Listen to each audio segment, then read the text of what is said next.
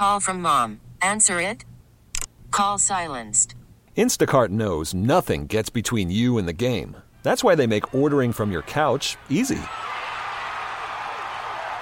Stock up today and get all your groceries for the week delivered in as fast as 30 minutes without missing a minute of the game.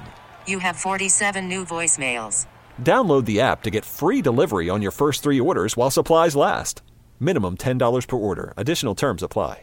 Hiring for your small business? If you're not looking for professionals on LinkedIn, you're looking in the wrong place. That's like looking for your car keys in a fish tank. LinkedIn helps you hire professionals you can't find anywhere else, even those who aren't actively searching for a new job but might be open to the perfect role. In a given month, over 70% of LinkedIn users don't even visit other leading job sites. So start looking in the right place. With LinkedIn, you can hire professionals like a professional. Post your free job on linkedin.com/recommend today. And the beat goes on. Mike Max, Sports to the Max, joining us on the John Schuster Caldwell Banker Hotline. Royce White, one-time lottery pick of the Houston Rockets. He's been AMA. He's been a basketball player. He's been a lot of things. And the next thing he'd like to be is serving this state as a member of Congress. He joins us now. Royce, thank you for joining us. Mike, good to be here, man. I appreciate it. Thank you. Before I talk politics with you, you've been a coach as well. Last time I saw you, you were coaching your sister. She's going to Wisconsin to play. You were doing an individual workout with her. From an former NBA player standpoint, if you're the Timberwolves playing Memphis, what do you see in this matchup?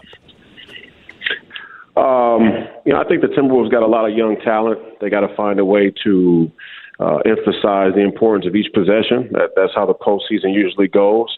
And if they can stay in sync and value each possession, then they can be successful.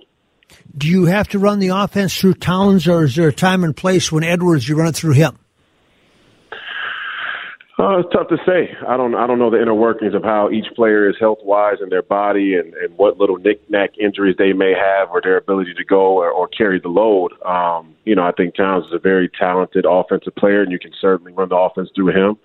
I think Edwards is a very, very talented player as well, and you can run the offense through him. Carl's been there before, and you can never underestimate the pressure of a first-time playoff experience for a rookie. So, there's all those things to consider. But I like Edwards. I think it turned out to be a great pick for the Wolves. I agree. Now, there is one guy that you did coach as well that's in the NBA playoffs. Zeke Naji went to Hopkins, and you were helping Coach Novak out, and he became a first-round pick after a year at the University of Arizona. How is he doing there? Is he moving in the right direction? Is he playing on a team that has too much depth? How is he doing? I think Zeke's just focused on, improving his game right now. I mean, he went from being a more exclusive post player to really improving his jump shot and his three-point range, and he spent a lot of time and worked on that. He's a young kid. He's a young kid. He's a young player. Circumstance a lot of times dictates the trajectory of your career in the NBA and in any professional sport, and I think he has a bright future ahead of him. He has to just, continue to work and wait for his number to be called. And when it's called, go out there and perform. Professional sports is meritocracy in most cases. Yes. In most cases. Most cases. Yeah, not always, but in most cases. Yes. Okay. Is politics, which you've entered now, is politics a meritocracy, or what is it? Politics has become a very, very strange arena. I don't necessarily believe it's as meritocratic as we, the citizens of this great nation, would like to believe, especially when it comes to the merit of ideas. I think money, funding, handshakes and agreements have a lot to do with who gets the certain backing and support to run for office, and even sometimes who ultimately gets elected. I think right now in this 2020 election season and in 2024, there's a real referendum on the American people, not so much the political parties or the corporations that sort of run our country, but the American people and what standard we hold for ourselves and our elected officials. Eventually, you want to go head to head with Ilhan Omar. Why? What do you think that needs to change in that district, and what needs to change with her as you look at that motivated you into this race? Well, I would say that, my history comes from fighting against the corporatocracy, right? And the idea that in this globalist expansion of corporate interests, we have lost something key to our American culture, to our founding values, constitutionally and otherwise. And the fallout from that is far and wide. And the amount of moral hazard is almost unquantifiable. And the first thing that we have to address is our moral position or our moral direction, whether it be in a congressional district, whether it be in a presidential race, so on and so forth. The global affects the local. Royce White is our guest. Royce, if today you were sitting in Congress and they're looking for opinions on what to do in Ukraine and with Russia, what would you say? That's a very complex issue. I think the expansion of NATO versus Vladimir Putin's personal disposition and his own personal quest for power and Russian security, all of these things have deep, deep historical roots.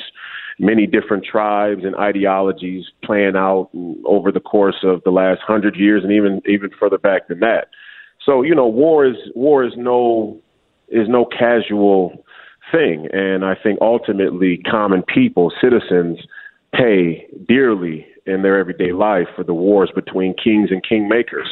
I would say that we need to be very vigilant about what forces are at work in the Ukraine-Russian conflict. And I tend to believe personally that while, Vladimir Putin does seem to me to be somebody who I wouldn't agree with on the basis of being an American citizen and our foundational values, let's say like freedom of speech, for example, that there is also a claim to be made that a very globalist, agenda is being pushed on his border as well. So it's a complex issue. If the Ukrainian people said to you, Congressman White, how are you going to help us? We need more. Would you send troops over there? What would you do? I'm not for the police the world initiative. I think that we have to be an America first nation right now, and I think that the expansion of our I think the military-industrial complex is maybe the biggest globalized institution in our country, and it's cost American citizens dearly. I mean, we're $31 trillion in national debt, and a huge chunk of that has been military expansion. And we can't fight everybody's wars. I just don't think that the benefit is for the American people. Royce White is our guest. He is running for Congress. And Royce, when you look at, you said that trillions of dollars in debt. Some people will say they always want the U.S. to help us, and nobody helps the U.S. It's always us rebuilding the roads, us to do whatever it is. Do you believe that's problematic, or is that a compliment because we're called upon because we're the best? That takes us right to the very height of the intellectual consideration for politics and geopolitics.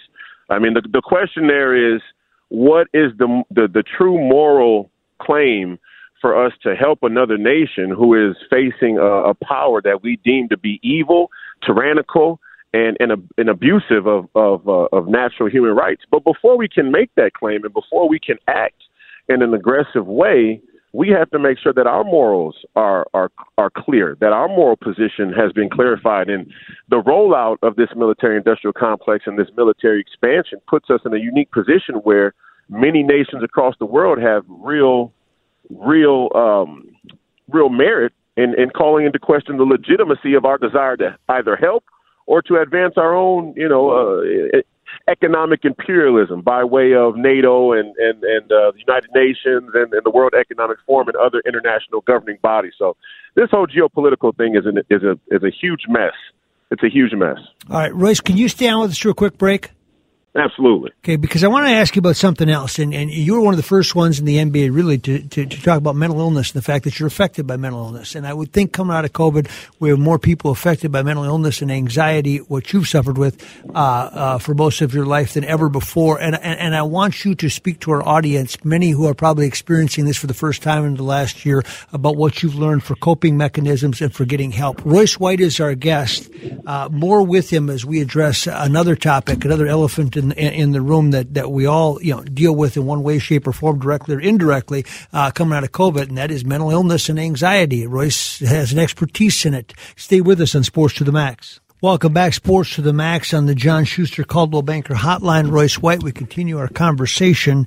Royce running for office in Congress, but he is also a poster child, so to speak, and an advocate for mental health, as he suffered through his own anxiety and issues that when he was a first-round draft pick of the Houston Rockets. But before that and beyond that, it's been chronicled on HBO and in Sports Illustrated in many, many places, including many things that I've done with him. Royce, there's a new dimension that's called COVID, and it brought, I think, a lot of people's anxiety level were heightened in different reasons, but for some worse than others. And I think it took them to a place where mental illness is now a part of the dialogue in their lives. How do you know if you have a problem, a mental issue that's not going to go away versus something that's temporary? And how do you go about trying to discover that within yourself? Because I think a lot of people are right now. Well, I think if you believe that you're having a mental health struggle, you probably are having a mental health struggle. The question is, what does it stem from?